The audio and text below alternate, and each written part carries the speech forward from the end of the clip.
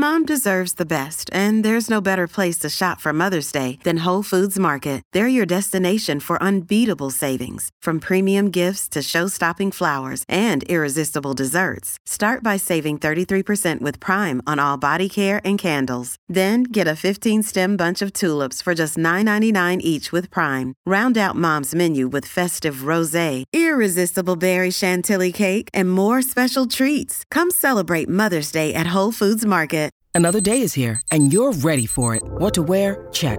Breakfast, lunch, and dinner? Check. Planning for what's next and how to save for it? That's where Bank of America can help. For your financial to-dos, Bank of America has experts ready to help get you closer to your goals. Get started at one of our local financial centers or 24/7 in our mobile banking app. Find a location near you at bankofamerica.com/talktous. What would you like the power to do? Mobile banking requires downloading the app and is only available for select devices. Message and data rates may apply. Bank of America N.A., member FDIC. Hey, it's Ryan Reynolds, and I'm here with Keith, co-star of my upcoming film, If, only in theaters May 17th. Do you want to tell people the big news?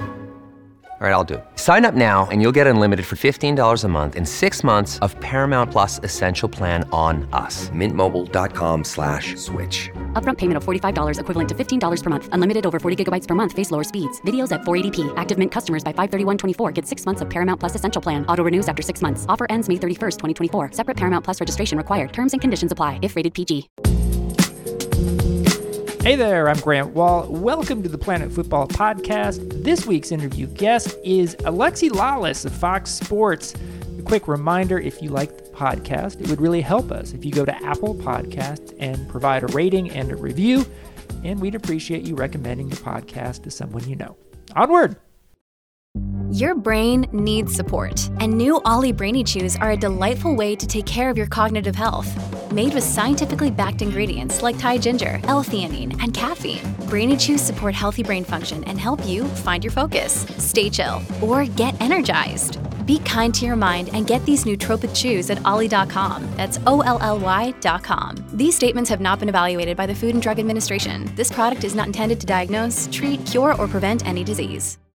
With threats to our nation waiting around every corner, adaptability is more important than ever. When conditions change without notice, quick strategic thinking is crucial. And with obstacles consistently impending, determination is essential in overcoming them. It's this willingness, decisiveness, and resilience that sets Marines apart. With our fighting spirit, we don't just fight battles, we win them. Marines are the constant our nation counts on to fight the unknown. And through adaptable problem solving, we do just that. Learn more at marines.com. Our guest today here in Los Angeles is Alexi Lalas. He's with Fox Sports, and he hosts the State of the Union podcast with David Mosse, which you should most definitely check out if you haven't. Alexi, thanks for coming on the show. Thank you for having me. Welcome to my neck of the woods out here in beautiful Los Angeles, and we've met up in different places around the world over the years. So this is a wonderfully luxurious hotel room that we are coming to you from right now. I think it's almost studio quality here. It's beautiful. It's beautiful. Your dulcet tones are amplified and even more glorious than normal. Well, I appreciate you doing this. There's a lot to talk about, mostly MLS-wise these days. I'm out here for the MLS Media Day stuff, where they bring out a bunch of players from around the league and do interviews ahead of the start of the season. But Chicharito is the big name that everyone's talking about, rightfully so. It looks like he is set very soon to join the LA Galaxy. He's kind of been the white whale, I described him, of MLS, and to some extent the Galaxy from over the years. Like, now that this appears to finally be happening, what are your thoughts? Well, I think it was you that also described him as maybe arguably, but one of the most famous Mexican players ever to walk the earth. Well, no, literally one of the most famous, the most famous Mexican exactly. person. So, from a Q rating and a popularity standpoint, this checks all the boxes. And I know we're going to talk about podcasts and the process of podcasting, and I do a weekly one, and so I have to keep some of the powder dry. Yes, I understand. I can't give you everything, but fair enough. But in essence, when it comes down to Chicharito, it's interesting because having both as you have been around for now, once again, we'll be talking about the 25th anniversary, which is amazing to me, but having seen the evolution of the league, and in particular the Los Angeles Galaxy, having played for the Galaxy and having worked for the Galaxy, this concept of the Super Club, this is not something that, should they sign Chicharito or not, they have to sign Chicharito. And in order to check those boxes. And like you said, this has been something that's been bandied about for a number of years. I from a rock star perspective, this is a no-brainer. All right. I think where the interesting conversation is going to come over the next few weeks, and then as it get into the season, if this ultimately does come to fruition, is from a playing perspective, what this is, because he's obviously coming in to replace Zlatan. And Zlatan, love him or hate him, I think everybody respected that when he got on the field, he did the job and he backed up all that talk. Now, Chicharito is both a different person and a very different type of player than Zlatan, but he's going to be asked to do kind of the same thing. So I think it's fascinating. I think, as I said, it's a no-brainer for the Galaxy at this moment because of that super club status that they have cultivated over the years. You kind of have to do it. But it's just, I think it's going to be fascinating to see what type of player he ultimately is on the field. Where does this rank for you? Because I've heard all over the map people saying stuff about how important it would be in the history of MLS for Chicharito to sign. So where for you does this compare to Beckham, Ibrahimovic, Wayne Rooney, Thierry Henry? Where is it? Because I've heard some people say, oh, this is almost as big as Beckham. No, not even close.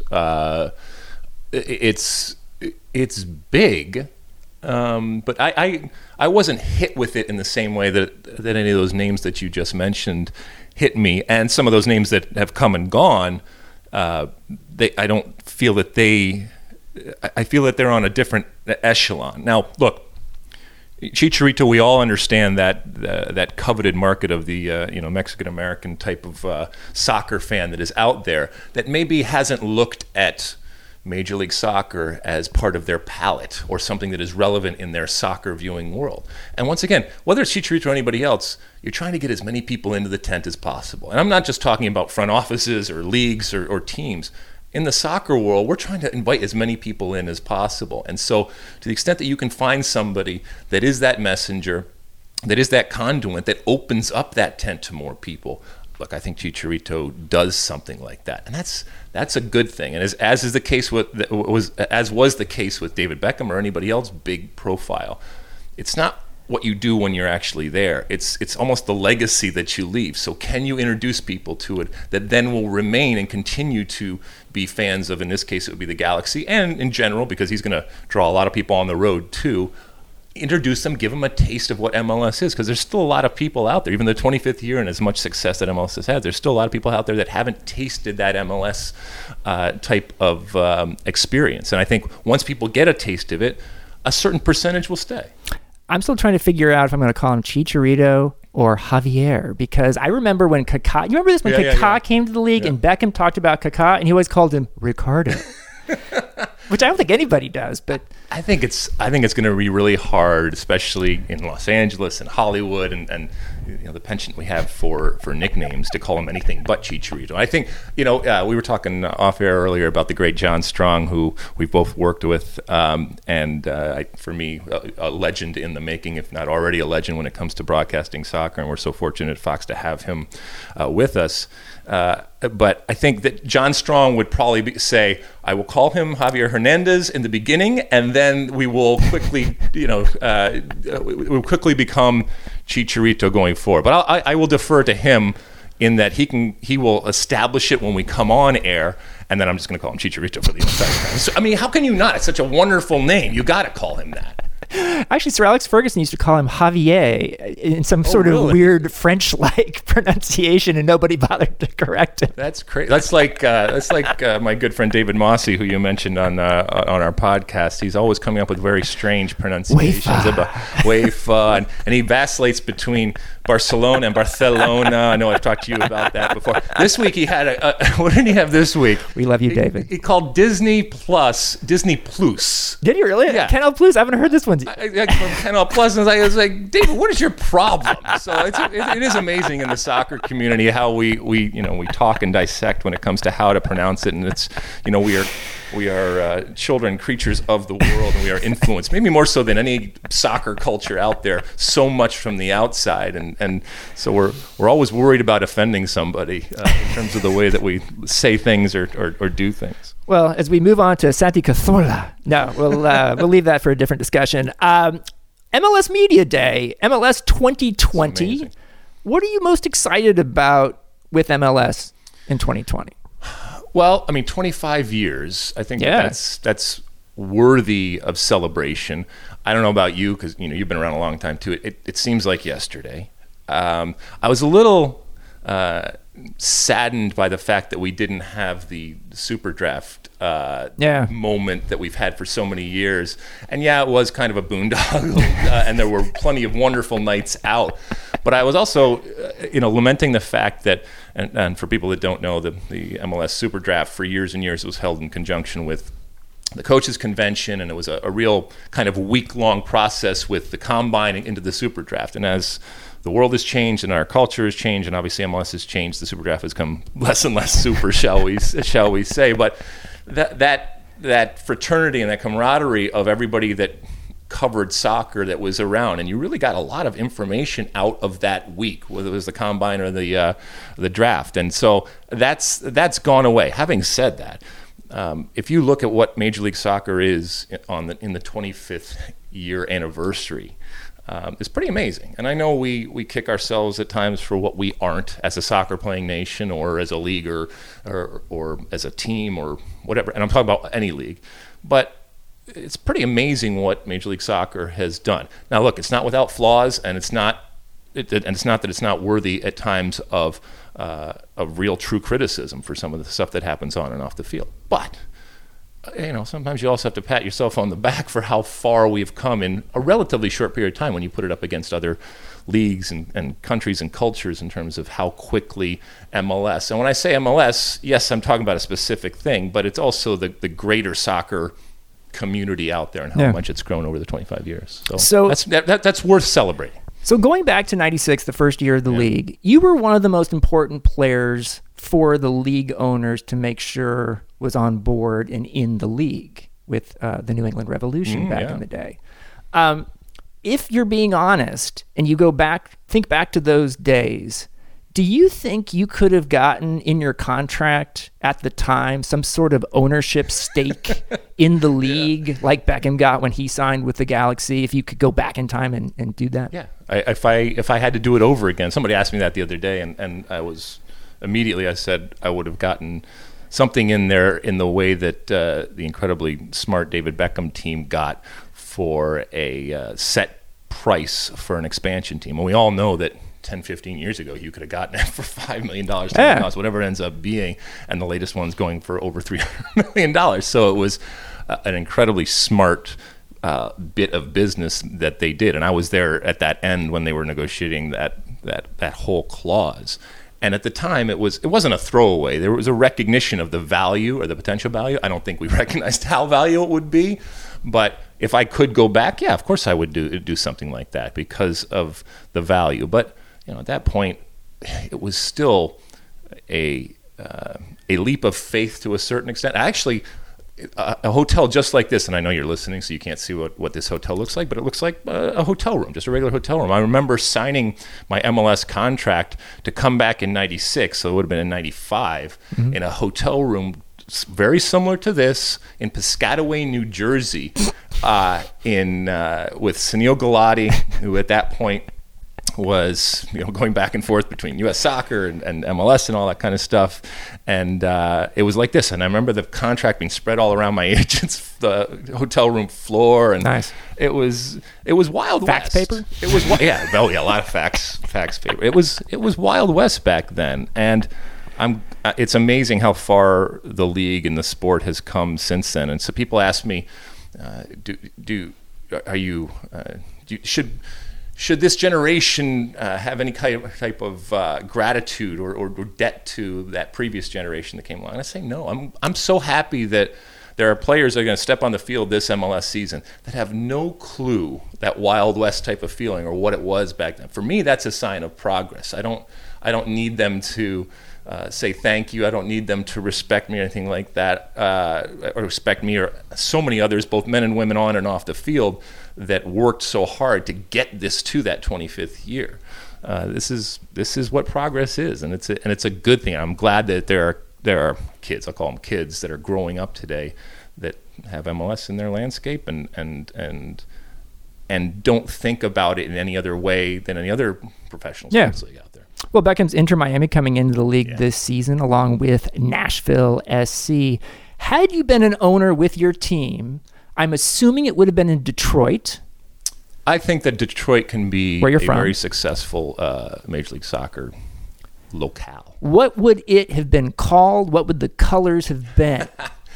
Well, first off, I know what it wouldn't have been called. I wouldn't have done the football, okay? I wouldn't do the football because it's still a possibility. I think that's one of the markets right now that still is very appealing to Major League Soccer as we continue to see expansion come at a rapid rate. I think inevitably you have to recognize and pay homage to the past and what Detroit has been, obviously from an auto perspective. Also, but there's a wonderful history in Detroit that doesn't even necessarily always have to do with the auto industry. And Detroit was a very cosmopolitan and rich place, and it went through a lot of changes, as we all know. So, what would it be? I don't know. I think that in an effort right now to appeal to the world, and I recognize that some of these teams are parts of global enterprises and therefore have to reflect that. I think I would do something that is unique and different. I like, as opposed to United or all the things that we always talk about. I'd want something that stood out. Now, when you do that, you set yourself up because people are going to go, oh, what's going on? Why are you called the, I don't know, pick your whatever animal or thing that you want out there. But and then you get risk calling attention to it is that you're aggressive and you're the Dallas Burn or whatever. Pick your thing out there. But I would definitely buck the system or the tradition right now when it comes to naming things, and that I wouldn't have United, I wouldn't have FC. I would have no problem being the Detroit blank. Fill it in whatever thing or person or animal that you want there. Okay, I like it. The CBA is another talking point. It ends on January 31st, not long from now. I don't get the vibe that people are thinking, oh man, there's going to be a strike. But you never know. You don't, and I'm not worried because I think that there's some smart people on both sides, to be quite honest, that recognize you don't want to kill I'm not going to call it a golden goose yet, but it's certainly a goose that is providing. So that's some important. Sort of metallic, not gold. Yeah, we were talking earlier. It's all fine and well to talk about fighting the man and doing all that until those checks don't start coming. And for all the talk of the progress and the success that they've had and some of the big numbers that they're throwing out right now and some of the big paychecks that they have, there's still the majority of the players out there that need that paycheck coming on a consistent basis. And as soon as it doesn't start coming, things get really dicey. And look, the players' union is smart, and they will talk about how they compensate for that, and they have an ability to sustain that. Well, but that only lasts for so long. I do think that there are, as I said, smart folks out there, but I think there also is a recognition from a player's standpoint that, whether it's the truth or not, I think that there is a belief that they got not taken, but maybe taken advantage of more so than they needed to on the last go around. And so maybe they'll try to make up for that here, especially when you scream and yell about money, you finally agree to something, and then the next thing that happens is more money is injected in there. So what is really being negotiated here? If it's already there, and nobody's going to give you something unless you actually ask for it. And if you find out it was there all along, that can be disheartening. But I don't think that it would help either side. I don't think it would help soccer to have a strike. But it's not something that would destroy the league or destroy soccer. Now, you're in an interesting position in your career. You were part of a union and a very influential part of like the U.S. men's national team players union and even its origins, if I remember correctly. And then you were part of management with different MLS teams. What are you now? Are you a union guy? Are you a management guy? Where are you? I am. You are what you can negotiate. That is your worth. I am someone who believes in business. I believe in the market will decide. I believe in the customer and the consumer will decide. For example, I believe that if there is a team, let's take MLS for example, if there's a team in MLS that believes that for their market, the best course of action is having all players that are international, foreign players. If you want to start 11 foreign players, fine, go for it. If that's what you believe is best for your product and that's what's going to resonate in your market, then go for it. I don't like quotas or restrictions.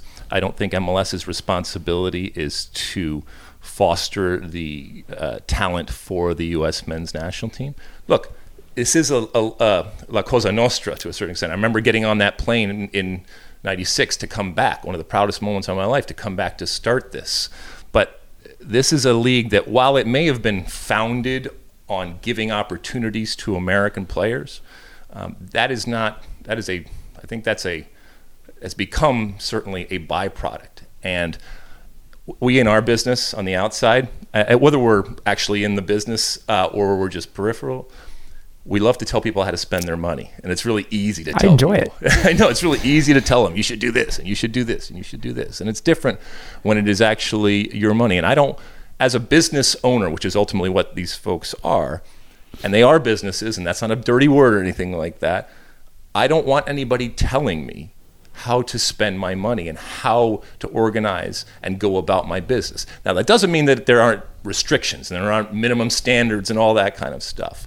But in general, I want to be given the opportunity to rise or fall based on what I feel is appropriate for selling my product. Now, it's a little different, though, in MLS because it is a collective. It is a single entity. This is like the socialism of soccer in this league, my friend, right? It is. You can look at it. You can look at both ways. Yes, in that it is an entity, but within that entity, it also is a business, which is why I always say, if you want to compete against MLS, go build a better mousetrap. And go build something that the customer wants more than MLS right now. And then within MLS, there's also, I guess to use your word, a socialistic type of bent at times. But it is the business of Major League Soccer and the business of soccer in the United States in and of itself, without even kicking a ball, is fascinating to discuss and to see how it's evolved over the years. One could even argue with the support that the U.S. Soccer Federation has given MLS with some and all that this is state-sponsored socialism. Maybe, yes. Well, wait, you're calling, so who's the state in this one? U.S. Soccer. U.S. Soccer is the state. All right. I guess, Grant. I don't know. You're the Princeton guy, right? I mean, up the road at Rutgers, I was already headed to the bar at this point when we were studying that. I feel like the hammer and sickle should be MLS's like symbol. Oh, stop it. Stop it. Come on. What is a typical work week like for you in 2020? So we were talking earlier about, first off, so summers for the most part are usually filled with big tournaments and stuff like that. And for a number of years, it's been big tournaments, whether it's full World Cups, women's, men's, whether it's Copa Americas. In the past, it's been Euros, all sorts of different things. Right now, we are finishing out at Fox with our contract with the Bundesliga, which has been wonderful. I've really enjoyed it. It's not a league, I'll be honest with you, that I covered and followed a tremendous amount. And to kind of get an understanding of what it is both on and off the field over the last few years has really been beneficial to understanding what my job is, and which is soccer. It's been fun to watch that league, which is very, very different in the way that they go about doing their business. So mostly it's watching soccer. It's talking about soccer. Obviously, we do a lot of the digital stuff that goes on, including the podcast. Weekends, now with Bundesliga are early mornings. Yeah. So we're up really, really early. The good part is that we are done at a time where you have the rest of the day, although a lot of that day is spent recovering from the fact that you were up at 2 and 3 o'clock in the morning to get to the studio. I'm not complaining. I'm not complaining about any of this. I am the first to admit that I live an incredibly charmed and privileged life, that in the year 2020, it's amazing we're saying 2020, that in the year 2020 I am able to make a living, and a very good living, in the world of soccer without even kicking a ball. They can pry it from my cold, dead hands, and they are coming fast and furious as they continue to, and when I mean the folks that would love to have my job, but I'm not going down without a fight. Good. And once MLS starts up here, what will your sort of work situation be for MLS this year? So at times I'll be actually calling games. So I still continue to do color commentary. My first love and where I feel the most comfortable is in a studio setting, which will also happen for MLS games, either from the studio in Los Angeles, more often than not, though, actually on site, giving people, the half and the post type of analysis that they've come to expect. Whether they agree or not is a different story. But I'll be all over the place. And look, there is a celebration. There is a wonderful relationship that we at Fox have had with Major League Soccer, and we want to celebrate that anniversary. We want to grow it. We want to grow people. I mean, as much as we can talk about Chicharito and stuff like that, we want people to watch the game in all forms and with all leagues. But when it comes to Major League Soccer, we mean as many people watching it as possible. And so we got to play up all the different personalities, all the different narratives out there, and then obviously, the 25th anniversary. That's going to be fun to celebrate, because it gives us an opportunity to kind of look back and provide a window into some of the things that we've talked about for some people that have been watching even for years that still don't recognize where it came from. Once again, it's not for them to say, "Well, thank you," or anything like that. I think it just gives you a better perspective, and so from a TV perspective, it gives us great opportunity to show vintage clips and show where the league was and where it is now and juxtapose those two things. Nice. One thing that's crazy to me is in 2007, the year that Beckham came to the league, that you were his GM with the Galaxy, president, I forget your exact title. Yes. Sorry. There were 13 teams in the league. Only 13 teams in the league. That's not that long ago. Right. There are literally twice as many teams in the league this year. There are 26 teams in MLS, and that's obviously rare because most European leagues have 18 or 20 teams in them. Is this getting really hard to keep up with everything? Yeah. Who was I watching? I was watching Chris Collinsworth, who is, for those that don't know, and correct me if I'm wrong here, one of the preeminent voices when it comes to color commentary. Yes. In the game of American football. Yes, okay? Thank you. So, and he's been around for a long time, and he's signed off, and I was thinking that he's done. He's done for 7 months or whatever it ends up being until the NFL season kind of kicks off next fall. And for those of us in soccer, it's never done. It's never over. There's always another game, especially when it comes to the overlapping and differing type of seasons that we have. Even an off season that occurs for one league, it doesn't matter because there's another league going on that we have to go back and cover. And so I am not a savant. There are some in our business that are able to keep track of all the players, and I marvel and am so jealous of their ability to retain that type of information. I can't do that. So I have to constantly replenish and refresh and watch, and just on a consistent basis have this diet of soccer that is going in, and through osmosis and repetition, try to get as much of it into my little brain as I possibly can. But it's hard, you're right. And then from a purely MLS standpoint, look, you cannot, I don't think you can, I can't retain that type of information. But for example, we'll be doing games with Miami, we'll be doing games with Nashville. There are two teams that are coming in. So I'll have to be up on it when the season starts, and then as we go through. And you do your work just like anything else. You get as much information, you talk to as many different people, and you watch as much as you possibly can to get an idea. And eventually narratives will start to come out. But it's a lot of teams and it's a lot of players. Yeah, in covering soccer in the media, I mean, you covered the Bundesliga. I'm supposed to be on top of like 5 different leagues. It does get hard to know, like, the 25th best team in MLS, like what's going on with them. It's incredibly hard. And so then when you get, like my friend David Mossy, who I do the podcast with over there, that is this incredible receptacle and retainer of information, and the savant that I call him, it is amazing. Now, the thing is, I don't have to know everything, okay, until that red light turns on. And you have some good support staff there, too. Oh, it's wonderful. And the research team they have. And it's okay in the soccer world not to know everything. There's only so much bandwidth a person has for soccer. But as you know, when talking to people that come over and visit the United States or North America, they're always amazed at the amount of soccer that they're able to watch and we are able to consume. And sometimes we lose track of that. We are incredibly fortunate that each and every day you can watch a game from anywhere in the world. You can watch your domestic league. It is, I guess, a soccer lover's paradise here. I don't know if it's gluttonous. I don't know if it gets to a point where there is ever too much soccer, but I'm sure some people can find that point. Don Garber actually said there was too much soccer on at one point, that he thought that was a challenge for. Well, that's different for him because he's looking at it from a competitive side. Right. And yes, if MLS was the only soccer that you could watch, it would be good for MLS. Right. Would it be good for the game? I don't know. But from a Don Garber's perspective, I completely get that. But that has always been the competitive side and the challenge when it comes to Major League Soccer, as opposed to any other sport or league in the United States. We are competing with the world, and we are competing for hearts and minds for people that recognize that there is that global existence and that connection. Not just recognizes, but they want that, which is why the EPL resonates so much, and why that is a major competitor and a challenge that other leagues and cultures don't have to deal with. But this is where we are, and this is what we'll have to deal with.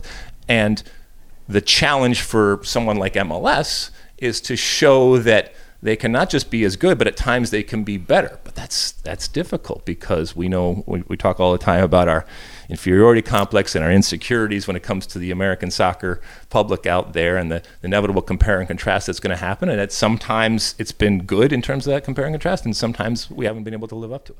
Now, you notice I've been sort of restrained in this podcast opinion-wise. This has been a bit more of an interview than you might have expected. And it does remain my hope that someday we will be able to have the two of us, or maybe more people, a Bayless Sharp type opinion show for soccer where we can just fire back at each other. We don't have enough of that. That's the problem. And once again, it's the challenge. So I guess it is a problem in that we want more to have, but it's just the reality of the situation, and the constant diet of talking and debating and discussing and critiquing and analyzing and doing that happens with all other sports, and the platforms to do that, they're afraid to touch soccer too. They're limited. Well, so I will never ever make fun of or ridicule or criticize someone that attempts to become better, to become more knowledgeable about the game.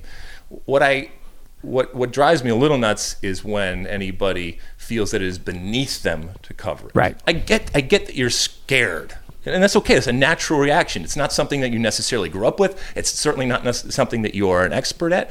But someone like my friend Colin Cowherd. I was going to mention him. I worked with him at ESPN. Now I work with him at Fox. I got a lot of respect for him. Look, you can agree and disagree with what he does or what he says and stuff like that, but that's what people of opinion do. But ultimately, and this happened at an early time, he used to seek me out, and even Skip Bayless. I've talked to Skip Bayless at times, because they recognize that they are involved in sports, and yes, they have their go-tos. But in order to evolve and to be relevant, I guess would be the word, they have to at least have soccer on their palette. And I know at times when they deal with it, it's much more from a 30,000-foot perspective, but it's the ones that say, that is beneath me, it's not even worth my time, I don't care about it because I feel that nobody else cares about it and none of my listeners care about it. Okay, fine, but dinosaurs will die out, okay? And there will be a whole new world. And your ability to function in that world, I think, is important. And I'm not saying you have to get down and dirty and be into the weeds with you and I and others when it comes to soccer, but at least have it as part of your palette, and at least give it the respect that I think that it has gotten to the point where it deserves. There might have been a point before where it didn't deserve your time, or maybe even your respect. But let's be honest right now. I think soccer in 2020 in the United States, it deserves the respect and the time and your time if you are talking about sports in 2020. There is one opinion you had out there recently that I do want to pick a bone Sure, with what was here. that? Okay, yeah, get in There's line. just one. It was that the attention U.S. Soccer as a federation is getting, the mostly negative attention for U.S. Soccer from fans, from media, and you mentioned a lot of different mainstream organizations, including mine, Sports Illustrated, New York Times, Wall Street Journal. And I think if I read this correctly, you were saying that things aren't as bad as what Sports Illustrated and the Wall Street Journal and the New York Times are saying with the federation. I don't know exactly what you're referencing. I say a lot of stuff, and so I lose track. I need like a catalog or an Excel sheet to go through my takes. I don't quite know exactly what you were saying. I do feel that there is a penchant right now to say that the sky is falling or has fallen. Or continues to fall when it comes to, and we're talking about specifically U.S. soccer. Is that what you're talking? Yeah, when it comes to U.S. soccer. Look, I think that U.S. soccer has come in for criticism, often rightly so. And whether it's, I don't remember mentioning Sports Illustrated or anybody else, but whether it's Sports Illustrated or, and when I say Sports Illustrated, usually it's coming from you. But you represent Sports Illustrated as I represent Fox. I think that at times we are looking for things to be outraged about when it comes to U.S. soccer. I think my point then, and I once again, I don't know exactly what you're talking, but overall on this point, whether it's just your point or not, I believe that there are incredibly good and smart and hardworking men and women at times out there in U.S. soccer, and that work for the United States Soccer Federation, that are part of the membership of the United States Soccer Federation, that often, especially over the last couple of years, have gotten crapped upon. And some of it is right criticism and just and fair criticism. A lot of it is just you feel empowered and you feel angered because of what has happened. And let's be honest about what has happened. The U.S. men's national team didn't qualify for the World Cup in 2018. And everybody lost their you-know-what. And that was a huge moment. That was a seminal moment, obviously a negative one, but one that will be remembered and referenced for a long time. So yes, there's going to be outrage. I completely get it. But if the U.S. men's national team in 2018 qualifies for the World Cup, none of the other stuff that we constantly talk about right now ever gets talked about. The presidential election, what was the, all the stuff that has gone on over the last couple of years, and the finger pointing and the criticism. It doesn't happen, which, shows what a huge, epic failure it was at the time, because it started this cascade that, and I'm not saying that problems wouldn't have existed, but man, oh man, in sports, winning covers up so much. As you know, you covered for long enough, you know that. I do think Twitter is a very useful outrage machine. I've noticed it mostly with VAR recently, just in England in particular. But yes, obviously it fits with the U.S. failing to qualify for a World Cup too. Question about, you're an opinion guy. That's your thing mainly. Yes, I am. And I'm a columnist sometimes. I've certainly worked with a lot of columnists, opinion people. How often or ever do you have an opinion that you actually don't believe? Like you're just there to stir the pot? No. Yeah, I get this all the time. People ask me this all the time. I don't go out there and say something that I don't believe in. Now, having said that, I grew up in a household that I was forced to have an opinion, number one, and that it was good. All right, and it was a positive thing to have an opinion, whether people agreed with it or not. I was also forced to defend it, and I was also forced in the debating tradition, even though I didn't do traditional debate team type of stuff, but I was forced to be able to put myself in the shoes of somebody else with a differing opinion, okay, and to be able to argue that. And so I guess my question to you is, if I put myself in a position that you disagree with, or that a position that you disagree with, and I argue that, and then I put myself in the absolute other position, or the opposing side, and I argue that, does it mean that I don't believe it because I'm able to put myself in both of those positions and argue that side? If you're a lawyer, and even if you're a high school debater, I guess, like you end up taking differing viewpoints and opinions that may not be your own, right? Right. So but I don't think I'm ever arguing something on one side or the other that at my core I disagree with or don't believe in, okay? And I'm not, there are certain things that for me personally, there is no other side because I can't argue that side. If I can argue that side and I believe it myself, then I think it's legitimate to be able to state that. So, and I know I'm getting a little convoluted and not quite.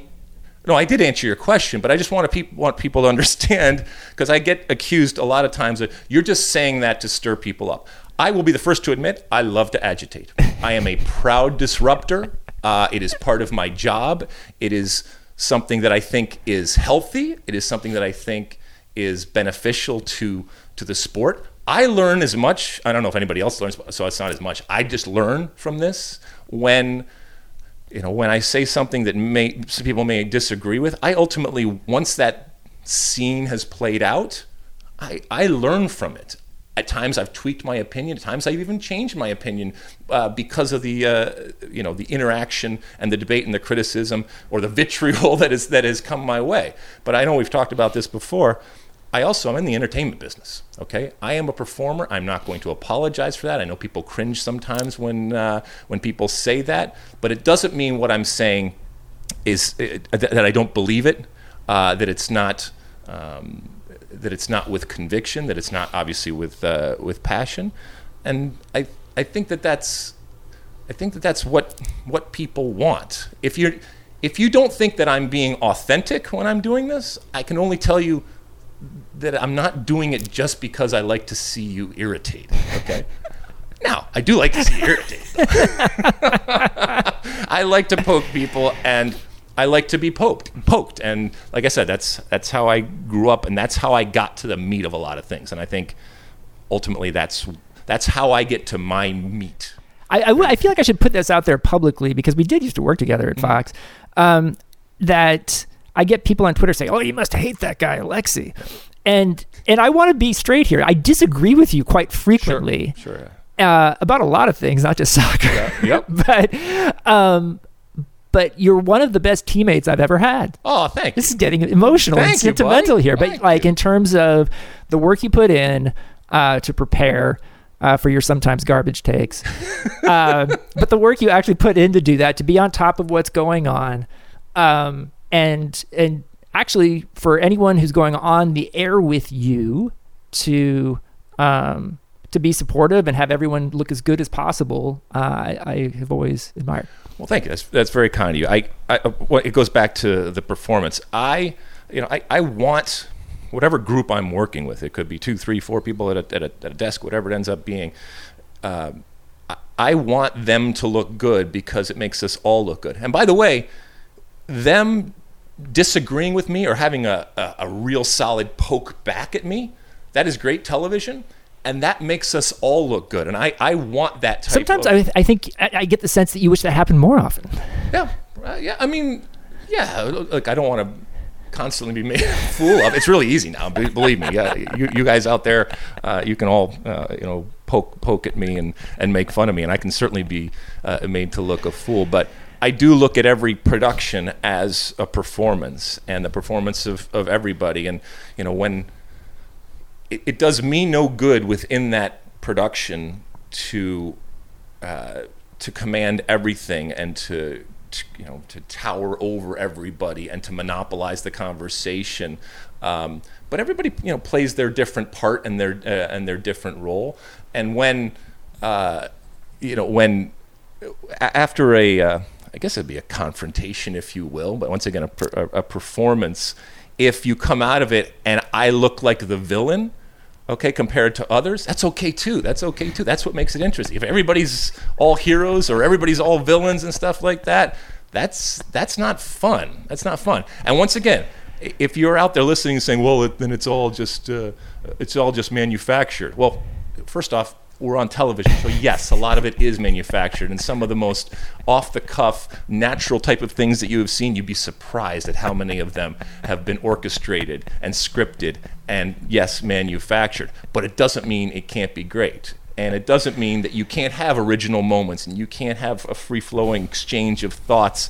But ultimately, we have a specific period of time, and we have to get out things, and so your ability to edit on the fly, as you know, working in television is important. Sometimes you have 13 seconds to get out a point. It's difficult, and so your ability to be efficient with words and to make a point and to hit that take, and hopefully it is hot. There's nothing wrong with hot takes or anything like that.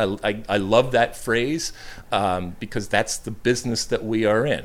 It's not as easy, and it certainly doesn't provide the level and the layer and the nuance that something like when you're writing an article can do, but that's not the medium that I'm in. Different thing, yeah.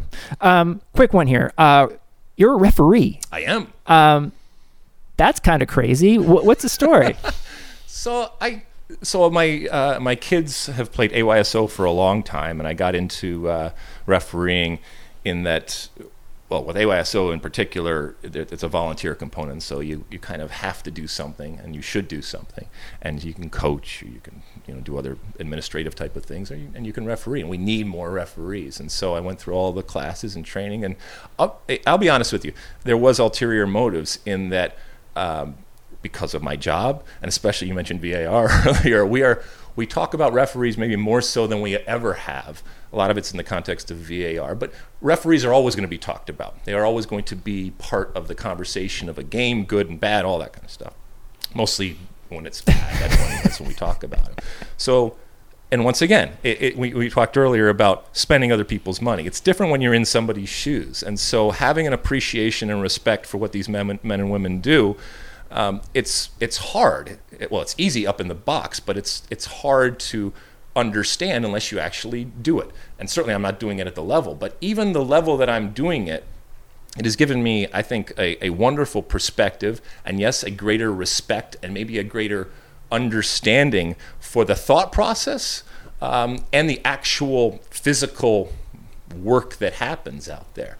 I do a lot more ARing, which is obviously the person with the flag on the side for anybody that doesn't know, as opposed to center. I think ARing is actually much more difficult than center refereeing. But I've learned a lot. I've had a blast doing it. I really enjoy it. And it's amazing, as you can imagine, the parents on the sideline and the different levels of knowledge when it comes to what the game is, obviously the laws of the game and the changing laws of the game, and some of the things that you hear you could probably put in a coffee book and would be amazing. Things a youth referee hears on the sideline.